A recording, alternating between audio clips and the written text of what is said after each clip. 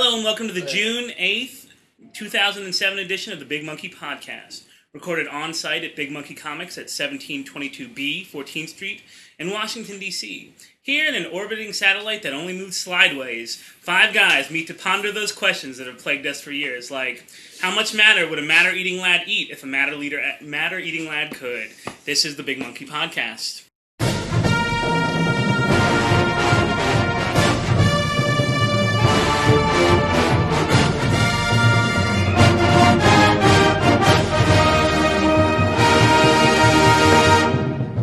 My name is Ben Hatton, writer of the Those Wednesdays blog.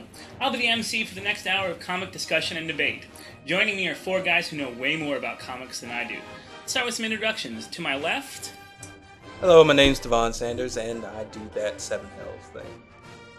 I'm John Carey, and I write face down in the gutters. Laugh away. I'm Scipio Garling of the Absorbiscon. I'm John Brooks of John Hex Lives, and I too write face down the gutters. Thanks, guys. For our first topic, we're going to talk about DC's Countdown. As of today, we've had 5 weeks of Monitors, Rogues, and Jimmy Olsen. 5 weeks of a fully revealed multiverse. Receiving an equal amount of compliments and complaints. Everyone is talking about this year-long spine of the DC universe. So, John Brooks, why don't we go ahead and start with you? We actually had 5 weeks of the multiverse because it seemed to only been in one. I mean, it's been like 5 weeks of sort of could be interesting and stuff we already seen before. Like, we already knew Mary Marvel was depowered. We already knew the Monitors wanted to kill Kyle Rayner like everyone else does. We already knew Jason Todd was a bastard. I mean, we knew this stuff. I mean, at least show... The only thing I like about it is Jimmy Olsen, but who can hate Jimmy Olsen? Raising your hands to I forgot. Carrie, What you right hate... thinking person would hate Jimmy Olsen? I don't hate Jimmy Pinko. Olsen. I don't... Better dead than red. I like the series better than I do 52. 52 was crazy, and there was more stuff going on, but you really didn't have confidence that it was going to go somewhere. It kind of stumbled somewhere, and the story was fine, but that was largely accidental. This may seem slow, but I'm confident that it seems to be headed somewhere. But you're right; it really does feel like the story is Jimmy Olsen and the Monitors. I'm not really interested in the other parts very much. It kind of feels like an Easter egg hunt for old people. I don't know. It's showing a lot of stuff that happened 26 years before I was like freaking born. You know, when was the last time Jimmy Olsen had powers? Who are you catering to here? You know, 1988. Yeah, there you go. Yeah, he was Elastic Lad, and it hurt him a lot. I do remember that. Weirdly enough, I was 5 at the time. I mean, when you're referring to Crisis all the time, you've got to keep in mind that if Crisis was a person, it would have graduated college this year, had it not, taken a couple months off somewhere along the line. But I don't know, it's boring to me. I haven't really enjoyed Countdown as much as I did 52. I don't know why, and I feel like actually my main bone of contention now has been that Black Adam lost his powers. That was the entire crux of World War III. They changed his password, and he went and got it changed back in like a freaking month our time. I don't know how much time's gone by since the end of the 52 year in universe. It doesn't seem like it could possibly be more than like 3 months, but it seems awfully quick to be bringing that the Black Adam card back out into play. I don't know. I haven't enjoyed it. So. I thought it was a nice surprise. Yeah, I was kind of hoping it would be Teth Adam depowered, just wearing his old costume, freaking out. I thought that would be a little cooler. Killing hobos. Yeah, Teth Adam nuts ripping hobos' heads off without power. And not bothering to clean them up. Yeah. It's like... Ugh, stinks right here, Tef Adam. Worst housekeeper ever. Devon?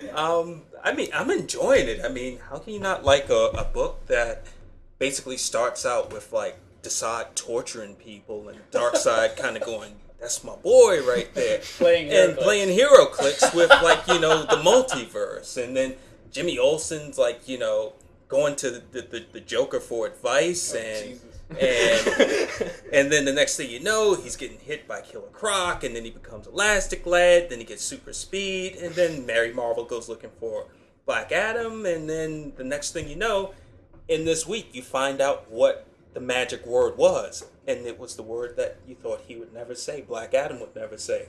I'm sorry. And it's just like, well, there you go. It's already it's already connected to 52, and it's just. So there. I mean, there's didn't say all it kinds wasn't of good connected. stuff going on. So I'm in for it. But then again, I am just like a shameless fanboy anyway. So yeah, I'm enjoying it. Ben? I mean, I too actually really enjoy the comic, and mostly for the same reason you do, Skip, is because there's a clear goal. I mean, something can take its time. We're talking, 52 weeks. We've had 5 issues. That's What, not even 52 boring weeks of one comic dude. book? It's not going to be 52 boring weeks. You got to think like 48. All right. You gotta think, like, if this was a television show, this would be those, like, first 3 minutes before the title song plays. And then after that, we come back in, and now the mystery's revealed. As of this week, you have with them going, you have the monitors making the decision to kill everyone. Or to kill the 3 virus characters or whatever. The viral Space. I know. The Axis virus. Yeah, and I have to disagree with Johnny, which I love to do Everyone anyway. does. Claremont sucks. Disagree with that. No, about Countdown. I think it's much clearer than 52. Of course, but it's still on every boring. page, they tell you, this is Jimmy Olsen's story. Even though, okay, there's Jimmy Olsen sleeping in the bed. They're not leaving anything up to chance. And the multiverse stories in the back with the monitors, who speak only in exposition, I love that. Pluralize worlds with an apostrophe. They monitor everything but typing. But I'm finally understanding the multiverse, thanks to them. And you had to laugh at the scene, I did anyway, where the guy gives a big inspirational speech and the other one says, "These people suck, let's kill them." And everybody goes, Are these monitors or anti-monitors? They're monitors. they're So the actually... anti-monitors must be like, save everybody's life. I mean, there was a hint of an anti-monitor back in Brave New World. There were like 4 of them walking around, and then the back of an anti-monitor. And that's what I'm really interested in, is seeing where are the 52 anti-monitors. Ben, take off the tinfoil hat. This is another one of your conspiracies. Dude, there has to be... It's like 2 sides of the coin. You don't have a monitor without an anti-monitor. Plus, we know there's an antimatter universe anyway, unless it's been forcibly removed since Earth 2, which it may have been. Yeah. I mean, there's an anti-monitor man. They even admitted to that this issue. See, I don't know that story. I've never read that story. And that was really interesting to me to read about that in the back, because they go out of their way to mention that the atom is pivotal in resolving. Yeah. Do you know how he was pivotal? I went and looked it up. Stupid. I mean, He made the Spectre explode. That's how. Okay, I would like to see that because Tales Unexpected. really? But- Too late. I think that what really got me really not hating like the whole thing, but just some of the storytelling aspects of Countdown was Jason Todd telling Jimmy Olsen that the person to talk to about aliens killing Dula Dent was the Joker. And then Jimmy goes to talk to the Joker. Let you know that there is something wrong with the DC universe. No, something's wrong with Jimmy Olsen's sense. No. That Johnny- does not make any sense at all. No, Johnny, you're too literal. That's not what he said. He said Jimmy Olsen was asking, "What's the deal with the Joker's daughter?" No, he has And to deal with Jason this basically aliens. said, "Hey, I don't know, ask her dad." Exactly. And so Jimmy Olsen, being an idiot, goes and does that. He acts on a flip comment by Jason Todd. Whom he knows personally, evidently. To the Everyone point, yeah, knows Perry White Yeah, knows exactly. who It's Jason like Todd is. apparently Jason Todd is like the easiest person in the DC universe to find because you mention his name and then off panel you found him, and then you like kicking him in the nuts in the next panel. You follow the severed head. I'm pretty sure Bruce Wayne didn't declare Jason Todd or something. Maybe no one knows he lived at the mansion all this time. He was a runaway. He was just hiding them, so everyone doesn't automatically assume Jason Todd is Well, connected You with Dick Bruce Wayne. Grayson's name too. See, and I this can't explain that away. I'm trying. I'm giving something. To the this guy is what happens when people don't use code names. Exactly. Like, Thank you, Meltzer. Holly from Catwoman has you on speed dial. Yeah. Yeah. She has you on speed dial. You know who wasn't on speed dial, and it really bothered me? I'm sorry. Ted Grant wasn't on her speed dial. Yeah. That kind of called her in the. I mean, she's called him. And they've like, you know, he taught her to fight. Like for some reason, that really like got to me. No. She could be on the speed dial. He's not in her Fave 5. Do not see everybody in the damn phone. Oh my God. Before she throws it down like a little like she has a little hissy She fit throws on her it. phone with all her personal information and secret identity. And leaves it behind. Well, and everybody should know who she is now too. It's like, gee, you're wearing a Hello Kitty sweatshirt and you're carrying a whip that's hanging out of your bag. I wonder who you are. She's very subtle. And then, dude, you gotta love With a those. scarf. That stereotypical, you know, bus stop pimp. Girl, I could do so much with someone into that. When's the last time you took the bus? Dude, not that long ago. Trust me, that. It's not a stereotype. Even at my age, I still get offers. Wow. Dude, this blog just got a lot more serious. I know. Can we get back to the comics then?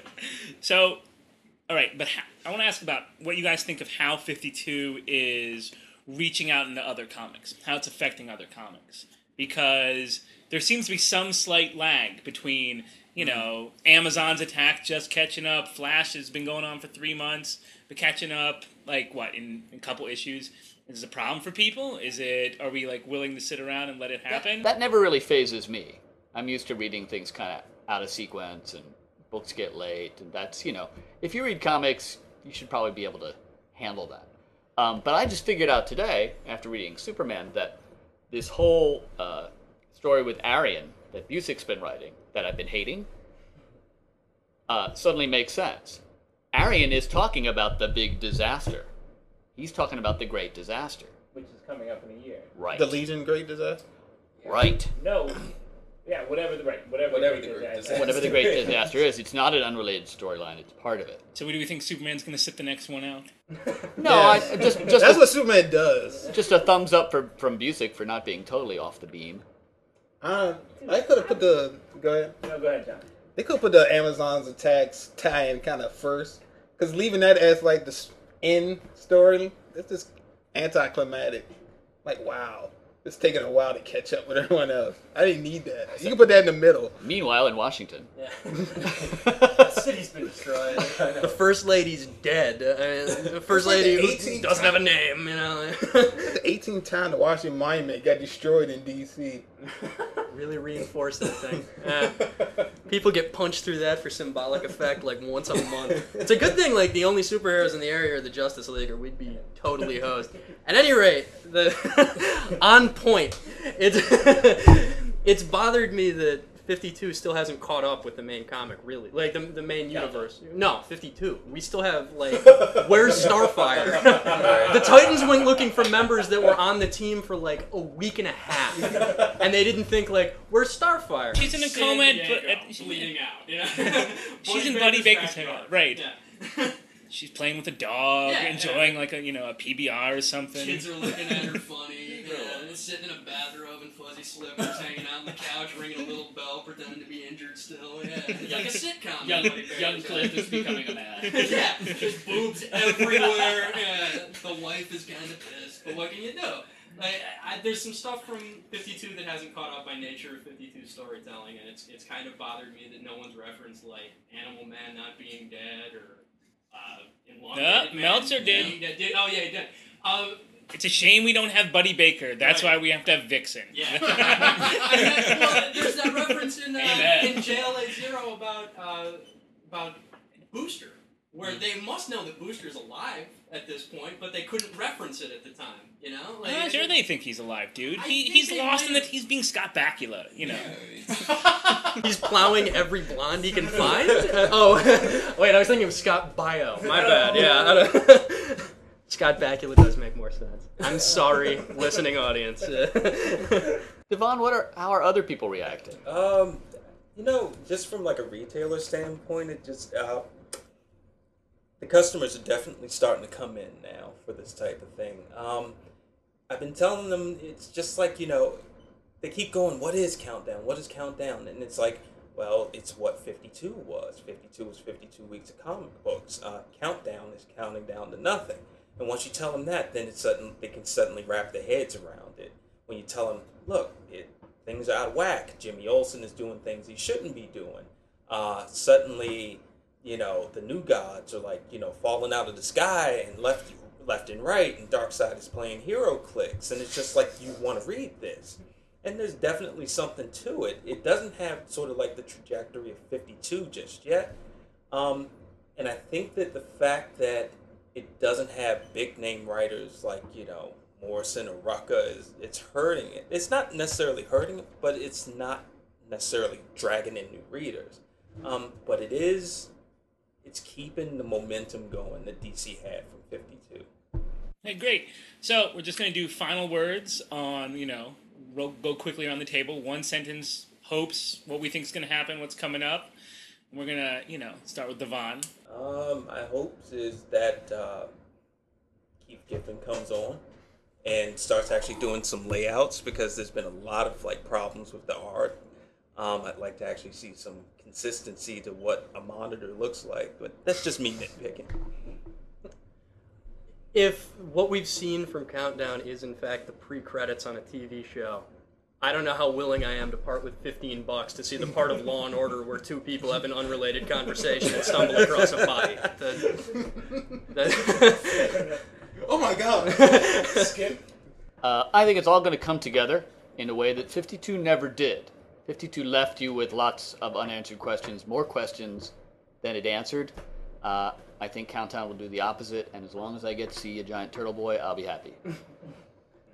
I'm pretty sure the aspect Countdown is counting down to what, Final Crisis? Yeah. Which is bold in DC.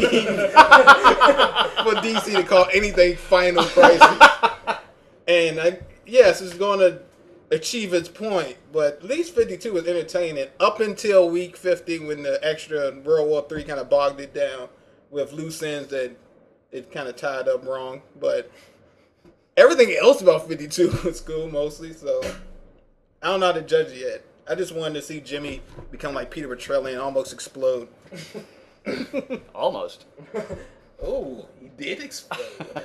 Sweet! Spoiler alert. Sorry, Heroes fans out there who haven't gotten into it on their TiVo yet. All 6 of them. My hopes for Countdown is that, unlike John, that I will be okay with those 15 minutes as long as it keeps doing what they're doing. As long as it keeps branching out, touching other comics, not bad way or anyway, but giving a kind of unifying feel to the DC universe. And I think it's doing a good job about that, and I think it's going to continue doing it. And now for a dramatic reading. Saving worlds, rescuing lives, smashing crime syndicates is no laughing matter. Using his amazing superpowers in behalf of justice is serious business for the Man of Steel. But no one, not even a Superman, can escape occasionally getting involved in a situation that is chock full of belly laughs. It happens when Superman becomes the Super Clown of Metropolis. And that is from Superman 136, probably by Otto Binder. For our second topic, we're going to talk about Marvel's Ultimates line. Originally started in, 2000? As a way to get new readers interested in the Marvel characters without all that convoluted backstory that were keeping new readers from joining in. However, now, some 7 years later, the Ultimates line has had a setback of super delays. There have been just crazy delays. Ultimate delays. Ultimate delays. As well as some losses in their mission because, those convoluted storylines have found a way to make it back into the comics, but just with a lot less history. So we're going to start with John Carey. And why don't you give us your view on the? Has the Ultimates lost its way? The Ultimates line. I don't think it's lost its way. I think it's kind of lost its point. Like the reason for its existence was, I think, more to cash in on movies. And by the time the third X-Men come out, there'd been like 70 odd issues of Ultimate X-Men. Beast was dead, and he was in the movie, so like there wasn't really much to tie into anymore. You're left with a Fantastic Four that's, okay. I think probably a little more readable than Fantastic Four was until very recently when McDuffie took over the title. Straczynski fan? Nah, not particularly. No, I didn't like Babylon 5 enough to ride them, for the rest of my life. So, yeah, Ultimate Spider-Man, I think, has just been like a weird. It's like sort of condensed, but also sort of stretched out at the same time version of Spider-Man history. The whole thing is just kind of it's a scenic route through continuity on everything but the Ultimates. The book The Ultimates is probably the closest to what the original mission was that they wanted to reinvent the characters for a new audience, and the Ultimates really were reinvented to the point where people complained that they weren't close enough. Because evidently what the fans really wanted from the Ultimate line was the same crap in different costumes, which is more or less what they got. So they've gotten their 26 issues of the Ultimates. Now it's going to be turned over to Jeff Loeb, and it's probably going to turn into the same crap in different costumes. So, or probably the same crap in very similar costumes. I mean, so I think it was a good idea. I think parts of it are well implemented. Kirkman's run on Ultimate X-Men is one of the more readable runs of X-Men of late. I mean, he had the good sense to have Mr. Sinister kill himself in a jail cell. So. What about you, Brooks? Hey, Brooks. I don't know. I think it started off it just kind of started off the way it was supposed to with Ultimate Spider-Man. And then I think just with Ultimate Spider-Man, Bendis just kind of bring in old storylines, and then instead of playing out over years like they used to, we just get them one after another in 6-part arcs. They kind of stretched out this one detail that was in like one issue of a book, but now it's drawn out so that the death of Gwen Stacy is seen coming, and then takes 3 issues to actually happen. And Carnage is involved, and it just like pollutes it, and then you just don't really care that she died now.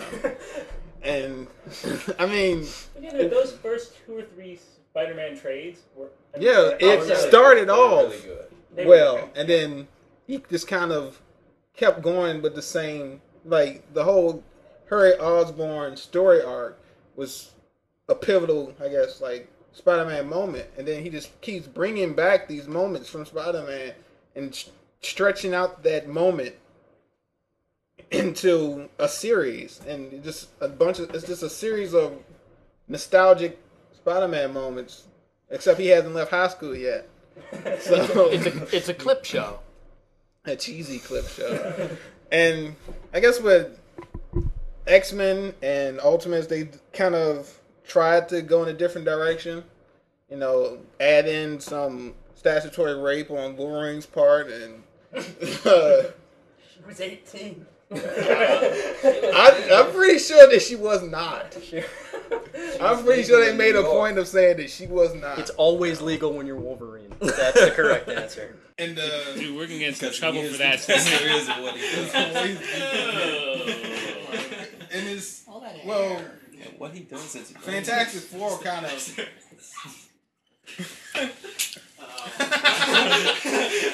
Devon, do you have something to say? Just to kind of get back to the point of the whole thing. Just kind of. Honestly, I'm not going to lie to you. I have stopped reading pretty much everything Ultimates just because it feels so damn disjointed now. It went from like this book that was the mission statement was supposed to be, at least it was presented as this. We're going to show you these stories that you read before, but we're going to do them in a 21st century way. Like, here are the Ultimates, the 21st century version of the Avengers, where Captain America really truly is a man out of time. The Wasp is like, a hyper smart, scientist who happens to be married to another hyper smart scientist who's working on some kind of formula that can make super soldiers. The Hulk being a failed super soldier attempt. And it was just, wow, this is like really great. This is good stuff. But then the momentum was lost with like creators just kind of, just not delivering work on time. And this is just my opinion, but it felt like the certain writers realized that after a little while, they could if they could stretch out this story to 6 issues, they could suddenly make trade paperbacks out of like things that shouldn't have taken any longer than like 2 or 3 issues. Like, for instance, it's like, did we really need Ultimate Ronin in the Ultimate Universe? No. Did we really need Ultimate Venom? Did we really need Ultimate Carnage? No. Did they need to meet Gwen Stacy? Hell no. And it just lost its way. Like, honestly, I believe that once they figured out that they could get their 616 universe back on track, the Ultimate Universe became an afterthought. Just my opinion. Except for Fantastic Four. I think that's Fantastic the one- Four it changed the most after Avengers Right. because everyone's a lot younger. Right. Now, right. So, Well, they don't seem to know how old they're supposed to Reed be. Richards is supposed to be 21 years old. Yeah, but he ended up being vice president in one book where you need to be 35. There's some kind of gap. He's a between the genius. first arc And the next arc in Fantastic Four that they never really define how old they really are. It seems to flip-flop a lot. Well, my thing is that, this is a point I meant to make earlier, I don't know how you lose editorial cohesion over a grand total of freaking 8 titles in 7 Right. years. One of which is like the wholly superfluous Ultimate Marvel team-up, which seems to have ceased to be. Another one's a mini-series that was done on a bet, for God's sake. Right. That's why they used to have Stan Lee write every single thing. Or, script every single story. I was disappointed because I was hoping that it would be an opportunity for me to start reading some Marvel comics, and I did take a look at them, some of them early on, because they seemed fresh and they seemed different. I was kind of disappointed that they didn't turn out to be all ages, because I really think that Marvel needs and deserves something like that. Because they have now. because DC does. Marvel Adventures started. But they're behind the curve on this, and I'm really disgusted, just displeased by the whole, everything's an evil plot by the government. It's like, okay, Marvel, I know you came out like in the 50s or 60s, but can we move on from that now? It's like we all live in Washington, D.C., and anybody who lives here knows the government can barely tell its butt from a hole in the ground, so they're really not doing a lot of evil conspiracies. They're not very good at that. And to me, what's going on with starting the Ultimates line, to me, is indicative of the fact that Marvel can't let go of its continuity. They couldn't do a reboot. They had to start a separate thing. And now all its continuity is seeping into it, like sewage. Ultimate Cable. Ultimate sewage. Whereas Travis. DC is addicted to reboots. Yeah. We just had one, and it's like, whoa, counting down to what? Another disaster? reboot. Another reboot? And that's, to me, I think that's because DC is very mythic, and myths do that all the time. They don't have any definite continuity. They get changed, and they evolve all the time. There's no target there. But soap opera, or even grand opera, is all about continuity, and Marvel can't let that go. I've been thinking recently, because we have our first Ultimates crossover, not within, to use, your idea of the kind of addicted to myth, going to a reboot. Do you guys see a Marvel reboot anytime? Because we have we have a Supreme Power Ultimates crossover, which is something else. Different universes meeting each other. That taste great together. Away from 616. Right, but, if they can cross over, why can't... I mean, because what did they say? What is Ultimates Universe? Earth 6163 or something? Right. Well, That's the thing. No, the thing about that whole thing is like Marvel tends to hold on to like the ratty sort of like couch in their living room like it's a family heirloom. Yeah. It's just like, no, it's just a story. Let's just move on. And again, I don't want to like bash or whatever, but that's what I love about DC Comics. It's like, don't get too upset about what's going on right now because they're going to throw it out 10 years from now. Right. Whereas with Marvel, it's like, no, Gwen Stacy had to be on that bridge. Yes, her head had to snap that way. Yeah. Spider-Man should not feel guilty and they're going to keep going on with this thing. Whereas Superman, he opens up boxes of kryptonite and kills Phantom Zone villains and moves on every damn day. We forgot about Jason's severed head. Exactly. And, We forgot about that big like box of kryptonite in Gotham City. Let's just move on. And when you see Caraxes, you can just sort of roll your eyes and say, I'll wait for Killer Moth to come back. And and there he is. Somehow. Yeah. Right. And it doesn't matter how. He's a back legacy because he's villain. supposed to be Yeah, back. he just walks on panel like, "Hey, I'm Killer Moth. Where's Barbara Gordon?" He's a legacy villain. Some dude just took his Legacy place. film. Some guy dressed up as the Killer Moth.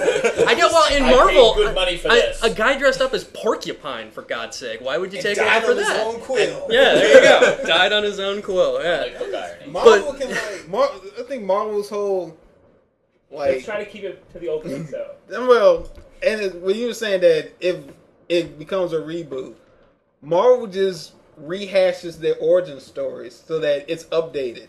Whereas opposed to, well, Spider-Man gets bitten at a science expo, except now like Harry Osborn's listening to an iPod. It's just, it's all they have to do is just step up the timelines. That's not completely true. I mean, it is a little more timely. It's not a radioactive spider, which we feared in like That's the 50s and what's- 60s. It's a genetically enhanced Well, spider. but Yeah, so but now then- we're gonna get powers but from then lettuce. just- Just updating the origins doesn't do a lot of good if immediately then you don't update the stories. You tell the same ones all over again. And DC doesn't tell the same stories after reboots. It tells stories that refer to other stories, but it's always a little bit of a mix-up. So everything seems familiar, but you still don't quite know what's going to happen. Well, both universes are pretty good about moving things up because, like, Batman is now walking out of a reissue of like Mask of Zorro Right. instead of Yeah. the original There's release. no lightning. Yeah, and like the Fantastic Four have moved on from having two members that were World War II vets to I think they're in Nam now. Tony Stark went from his origin being in Vietnam to being in Afghanistan, which I'm sure will get bumped up to Iraq. Huh? Flash Thompson with the name. Thompson didn't go to, I wonder where he got drafted for now. But yeah, Marvel's always moved up their origins because otherwise Spider-Man's been in college for the better part of like 25 years. But I mean, so's Namorita, but she's dead, so who cares? And Namor's alive. It evens out. Yeah, weirdly enough. Ben, what's your take? On the Ultimate Universe? Yeah. What conspiracy is going on? That's some sad stuff right here. I'll admit, the only thing I ever read was Ultimates. I mean, I really liked Ultimates. I'm sorry it took 3.5 years, 5 years to do Let's try 7. 6 or like, 7. to get 26 issues out. I thought the first 3 or 4 trades of Ultimate Spider-Man were really good.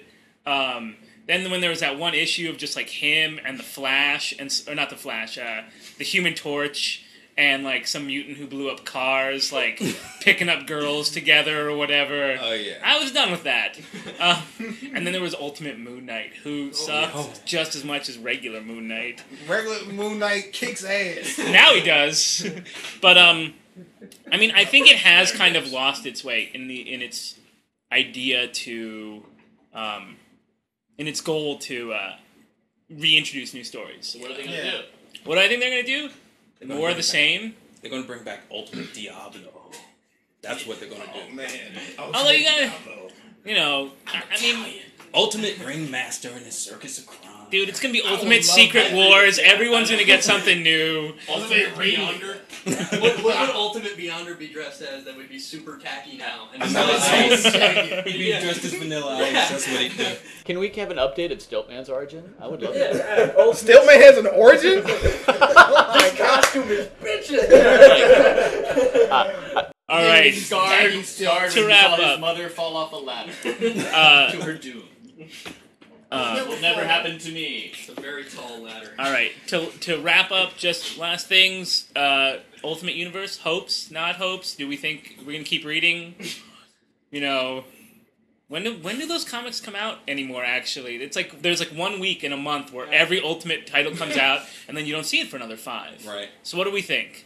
I just don't. I can't see it getting any better because the pretty much the pool of what the bulk of America knows is not out there anymore. I mean, we're going to get to the point where we're going to start asking ourselves, do we need ultimate power pack. You know, it's just not. It's not necessary. You know, it's like we got Spider-Man, we got Fantastic Four, we got X-Men, and we got Avengers.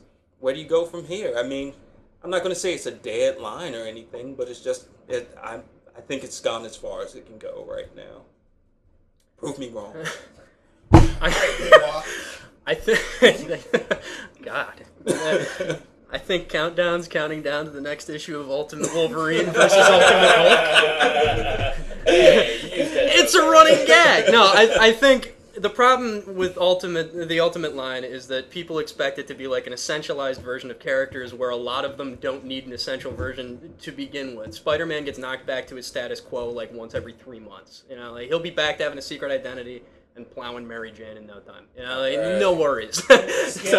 Washing his laundry. It seems to me that the main thing it accomplished was a sense of comparatively sensible modernization of some origins. And what I would hope for, but don't expect to see, is just to have those origins retconned into the regular line, and then Ultimates can produce its Ultimate issues. It's going to go the way of 2099. It's just all of a sudden people are going to realize that the things they like about Marvel, the silliness that kind of is taken a wee bit seriously in the regular Marvel universe, it won't show up in Ultimates. In any Ultimate line, you won't see She-Hulk. You won't see slapstick. I mean, you gotta give the good with the bad, but it won't be there, so they're just gonna like let it die off. You know, I'll keep reading. You know, I'll pick up things. You know, I can flip through it. You know, I'm now firmly committed to having a whole run of Ultimate X-Men. So. You know, Fantastic Four's art is pretty. I'll keep reading on that. So Gigantic Silver Surfer. And now, a fan-created commercial. Do you have car insurance? Of course you do. What about life insurance? Fire? Flood? What about meta insurance? You want to be protected should the unforeseen happen, but in these modern times, the unforeseen happens every day, and doesn't always take the form of house fires or sudden floods. Monster attacks, mind control, alien invasions. How would you recover should you or your loved ones fall victim to one of these new threats? Queen Industries has got you covered. For a modest monthly fee, you can have the security of knowing that, no matter what supernatural event occurs, you will be able to get your life back together. Meta Insurance, offered by your friends at Queen Industries. Pay like a pauper, live like a queen.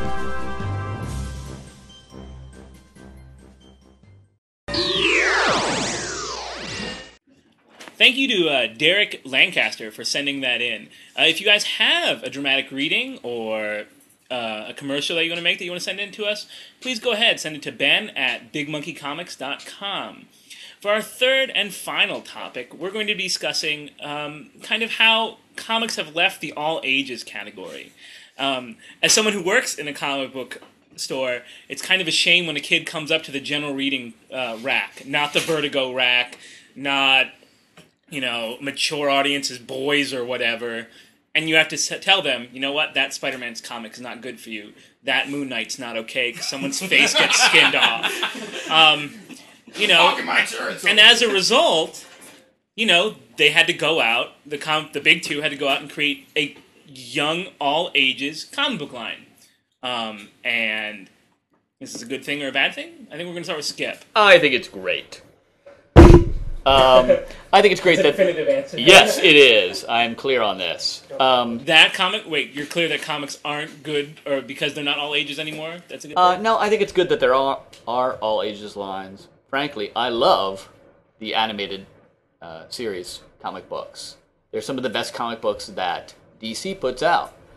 Not just because they're all ages, but they don't rely on heavy interior narration. They do done-in-ones. They give you essential versions of the characters, and they interact really well, and they do a good job of showing the variety of the DC universe. I think that's great. I think Marvel deserves something like that too. And I would like to see DC expand that line. But I do question the modern definition of all ages. The first comic book I bought was The Joker's Five-Way Revenge, which I think is Batman 251.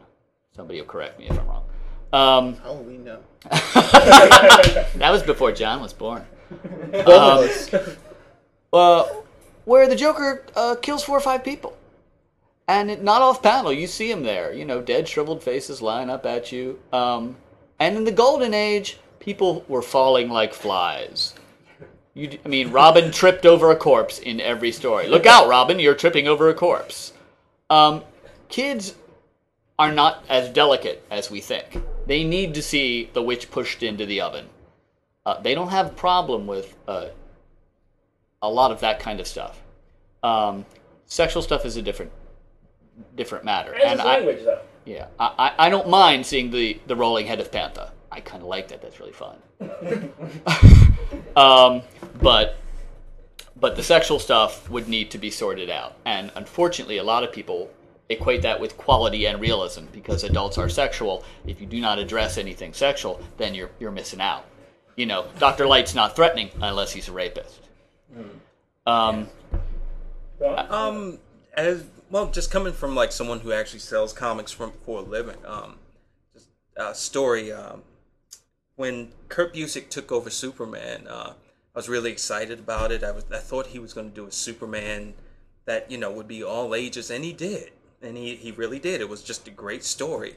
But then you get 2 pages in, and Carlos Pacheco greets you with like the way that you meet Lois Lane is she's bent over, ass cheeked, with like a thong and stuff. And it's just like, wow, well, there goes showing my 6-year-old nephew this comic. And that's kind of the problem now. It's like when kids walk in, you instantly have to start kind of... You go into warning mode. You go into warning mode. You have to almost censor, which I actually hate doing. But it's just like, there's a lot of stuff going on in comics nowadays that you don't necessarily want them to see. But also, on the other hand, when I was a teenager, I was reading comics where Deathstroke was shacking up with teenage girls left and right, and it didn't affect me one way or the other. Yeah, I saw RoboCop at 9. Right.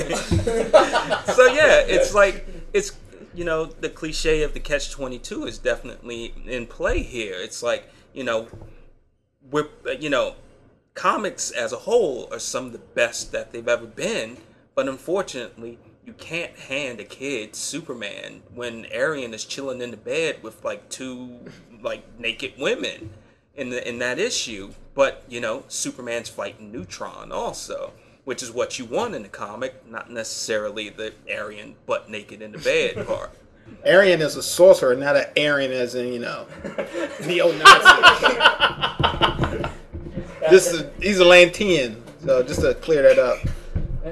Okay. Is that like a Latino? I know. You put the emphasis in the weirdest syllable there. I know. What I wanted to say on this was that I'm glad that Marvel and DC no longer really equate all ages books with terrible writing. Like right. It used to be that the kids' books were just the absolute dregs. They'd be tie-ins with like the Iron Man Action Hour or whatever it was called, and it was just an absolute nightmare of just mediocrity. For serious, yeah. And that's another thing that I love about DC's like all ages stuff. It's kind of become like a farming system for actual DC talent. Yeah, that's where Beecham. Adam Beecham came from. Like the AAA. Right. Yeah. It's like and Mark Millar came from he was doing Swamp Thing before. Yeah. The Marvel Ages Avengers, where Ego, the planet, tries to put the moves on Earth. That's just sweet stuff. That's the sexual content I want. And that's exactly. Exactly. Dude, and calling the moon a shorty? Come on. That's beautiful. But just kind of to get back to the point, it's like I'd love to be able to hand almost anything to a 6-year-old or a 60-year-old without having to worry about whose ass is going to be in it. And that's all I'm saying. I mean, look at the All-Star line. Do we agree that it's mostly about sex and not about violence? And language. I would say violence. There is some violence. I'm 26 years old. I don't have a problem with it. I might have a problem showing my 9-year-old nephew the 52 ending where Osiris gets bit in half by the wait. You know what came... Oh, now you're asking for it. You know what came out that same week? Yes. guys? Well, now everybody's going to know. The second issue of Jeff Smith's Monster Society of Evil. And what happens in that cute book that everybody recommends, that they love to give to kids, that this is... No, the great Carlini gets eaten. A guy gets eaten by an alligator man, and you see his foot going down the alligator's throat. Right, but we One is supposed to be horrible, and one is supposed to be But cute. represented is in the Looney Tunes. Yeah, almost it's sort the of difference context. between like Wile E. Coyote taking an anvil to the head and Pantha getting her head punched off. Right. Like Right, there's when Osiris got bitten in half, he was spraying more blood than a human body could physically have in it. like Peter Jackson. There's a very Yeah. there's a very big difference between DC Universe and Jonah Hex. DC Universe Jonah Hex and JLU Jonah Hex. You know, the JLU Jonah Hex. shotguns out of everyone's hands. Exactly. And you know, it's like as a retailer, I would have a problem handing a child a Jonah Hex comic because we know what Jonah Hex does. But also at the same time we know what Superman does. And when they pick up that comic, and again we're going back to ass. But when there's ass in the comic, you don't necessarily want to get it's not you don't want to give that child a Superman comic, and I think that's a shame. And I don't want anyone to censor, but you know, there's a big difference between what Superman does and what Jonah Hex does. That's just my point. I mean, I'm just saying that when my kids get a certain age, 7, 8, I'm gonna hand them Jonah Hex's series as morality tales. Don't do this because someone may do this to you. I mean, be nice to people. Or That's all I'm trying to get say. ready to bite off a buzzard's head. Yeah, exactly. Do what you can to survive, but don't screw over everyone else. Jonah Hex. is Jonah the Hex boogeyman. law. Exactly. And you know what? Actually has kids because we're gonna drop them in the desert and see what happens. Yeah, you screw up, a freaky looking ex-Confederate's gonna come shoot you. Yeah, that's Hideously scarred. Ben, I think it's. I agree. I think it's a shame that this is the way things are.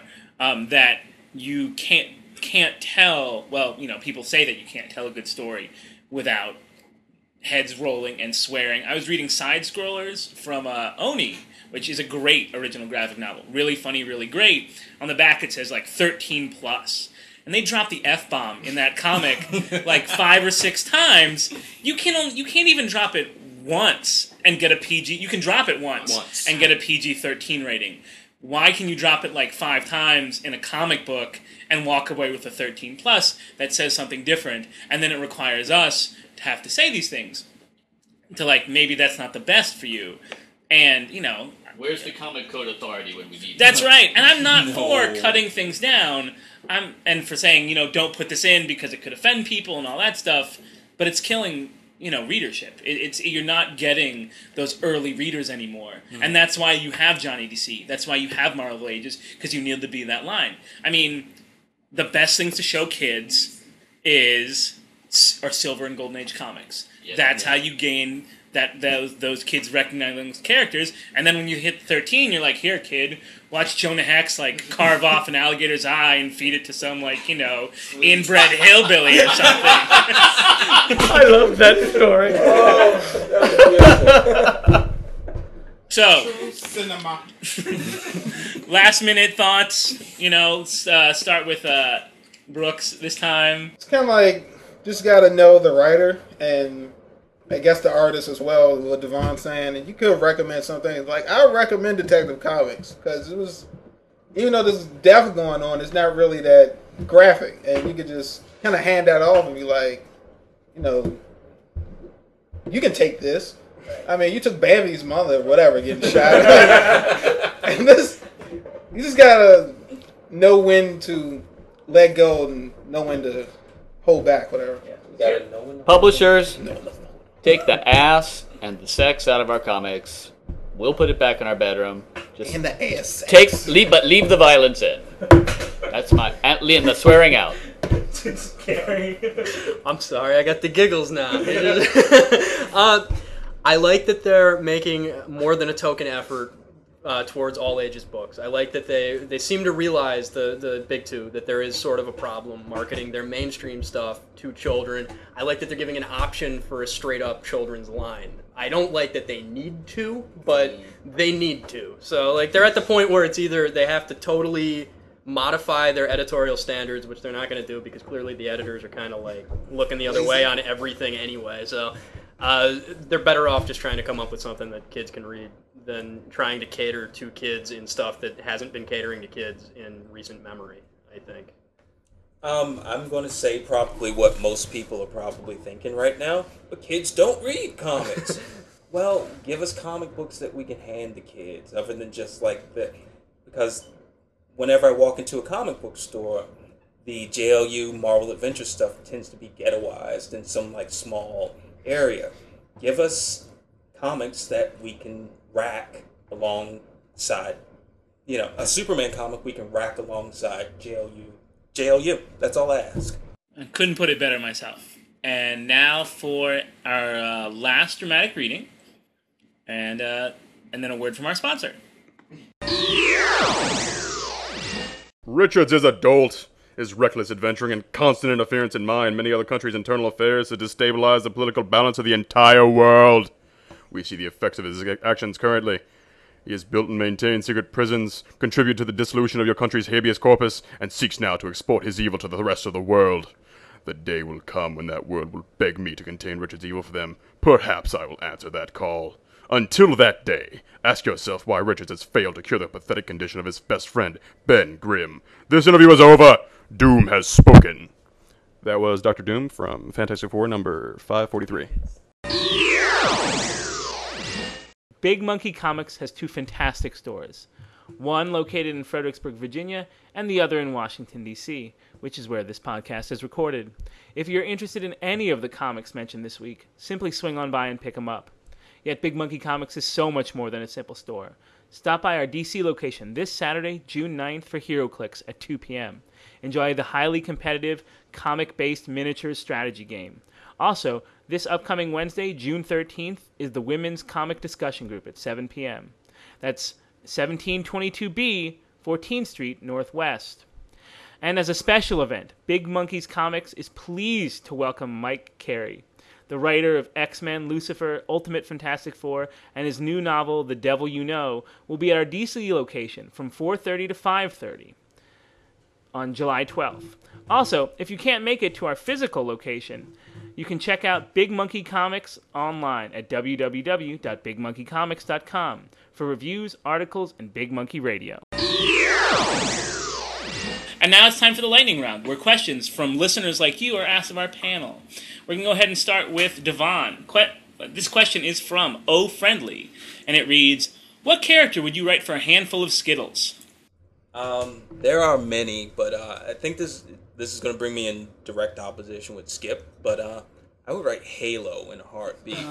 No, I told them about this idea for Halo that I actually have. No, it's not. I did not steal anything from you. Actually, I jacked it from you. No, but I have an idea for Halo that I just think she would be fabulous in language that Skip would understand. Rainbow, Halo. Something is going on.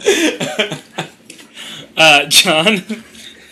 A character I'd write for Skittles? I'm going to say Spider-Man. Always been the character closest to the tone of conversation I have in my own head all the time anyway. It's just a long series of like me whining and then making a smart-ass remark until I feel better. So. And then calling me Bunky. Yeah. And teaming up with Thor for no reason. Yeah, that's my afternoon. It's Spider-Man. Skip? Aquaman. He would kick underwater ass monthly. John? All right, Tempest. So he can do it better. And I'd write a Kilowog miniseries. I just need 4 issues. That big guy flying through space, calling people a poozer. It'd be the best. He doesn't get enough respect. Dude, I thought you said Kilowatt, Q-list Daredevil villain. I was like, Jesus, he's a genius. I'm bringing it back, Rainbow Raider style. All right. This question comes from Chick Ha, and the question is, what character needs to get more exposure? And we're going to start with John. The Beetle. I love the Beetle. I always have. I love Spider-Man's D-list villains. All the terrible villains he fights, like the Sinister Syndicate, all that stuff. The Beetle is the hardest hard luck case that Spider-Man fights. I always thought that was enjoyable. Skip. The Penguin, original gang lord of Batman comics, needs to come back as something other than a guy people beat up to show that they're angry.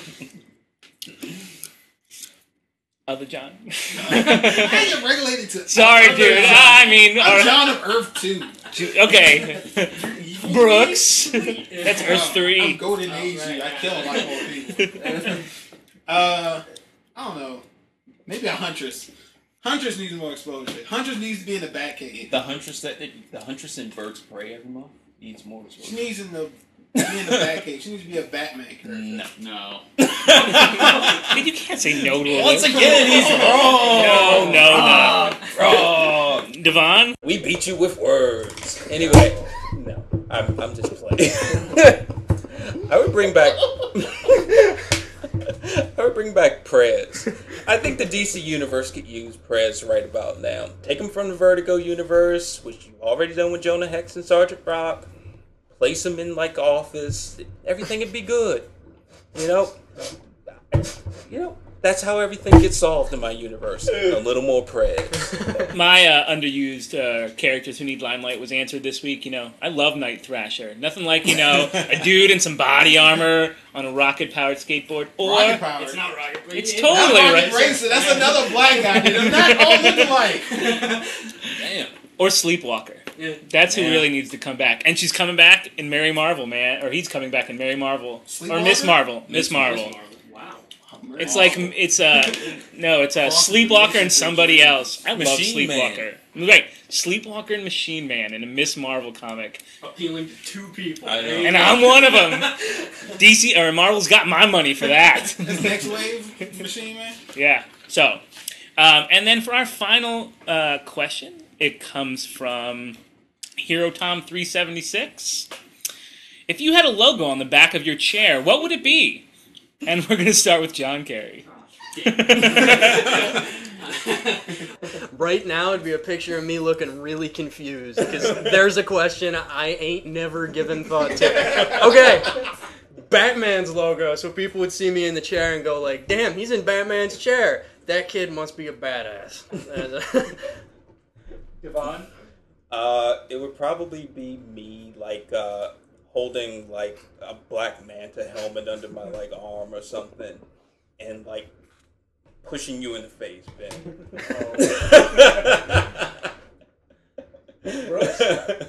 Picture of a boot to someone's ass. Or the Hulk and the Earth. Skip. A yappy little dog. And might be one of those kittens hanging from a wire with the words "hang in there" above there. And that's it for this lightning round. All right, and now it's time for the panel's recommendations, where we talk about what comics have come out since our last podcast, the people who should, or will be coming out very shortly, that people should be picking up and enjoying. So we're going to start with Devon. I think people should be reading Local. Local is one of my new favorites. It's about a young girl and her life. There's going to be 12 issues. It's going to be up to, right now it's at issue 9. And each issue is 1 year in her life. And every year you find her in a new, different place and in a new state of mind. And it's just really good. It's by Brian Wood and Ryan Kelly. Really well written, really well drawn. And put out by Oni. Kerry? I'm going to recommend The Initiative, or Avengers The Initiative, whatever the actual title of the book is. Third issue came out this past week. And I think it's more a preview of what Dan Slott would be like writing Amazing Spider-Man, which I think is a gig he's about to get anyway. It reads really well. It's very entertaining. Nice fight scene. The Shocker's in it, and they don't make fun of his name. And anyone who shows that kind of restraint, okay in my book. So. Skip? Jonah Hex. I recommend Jonah Hex because I don't really like cowboy stuff, but I love Jonah Hex, and without fail, every month he makes me laugh, he makes me cry, and he makes me throw up in my mouth a little. Read Jonah Hex. I'm being forced to recommend Birds of Prey. I like it and everything, but I just couldn't think of anything. So Birds of Prey, they're fight scenes, casual murder, resurrections, and it's all good. And Coco. Fiery World War II lady who beats on women, so that's cool. Damn, sounds like my grandmother. And I'm going to recommend this past Wednesday's Green Lantern, or 2 Wednesdays ago. Jeff Johns is completely redoing the mythos behind the Green Lantern. It is excellent. Acuna's artwork has been knocking it out of the park. And if you guys missed that splash page with the Zamorans, walking into that chamber, you've missed something really big in kind of the Green Lantern universe. So absolutely, that'd be my pickup for this week. That's it for recommendations. That's it for this week. A special thanks goes out to Brian Pascal for all his sound help, getting us set up on iTunes, and just being a really nice guy. If you have any questions, comments, or suggestions for the panel, go ahead and email them to ben@bigmonkeycomics.com. Thank you and have a good evening.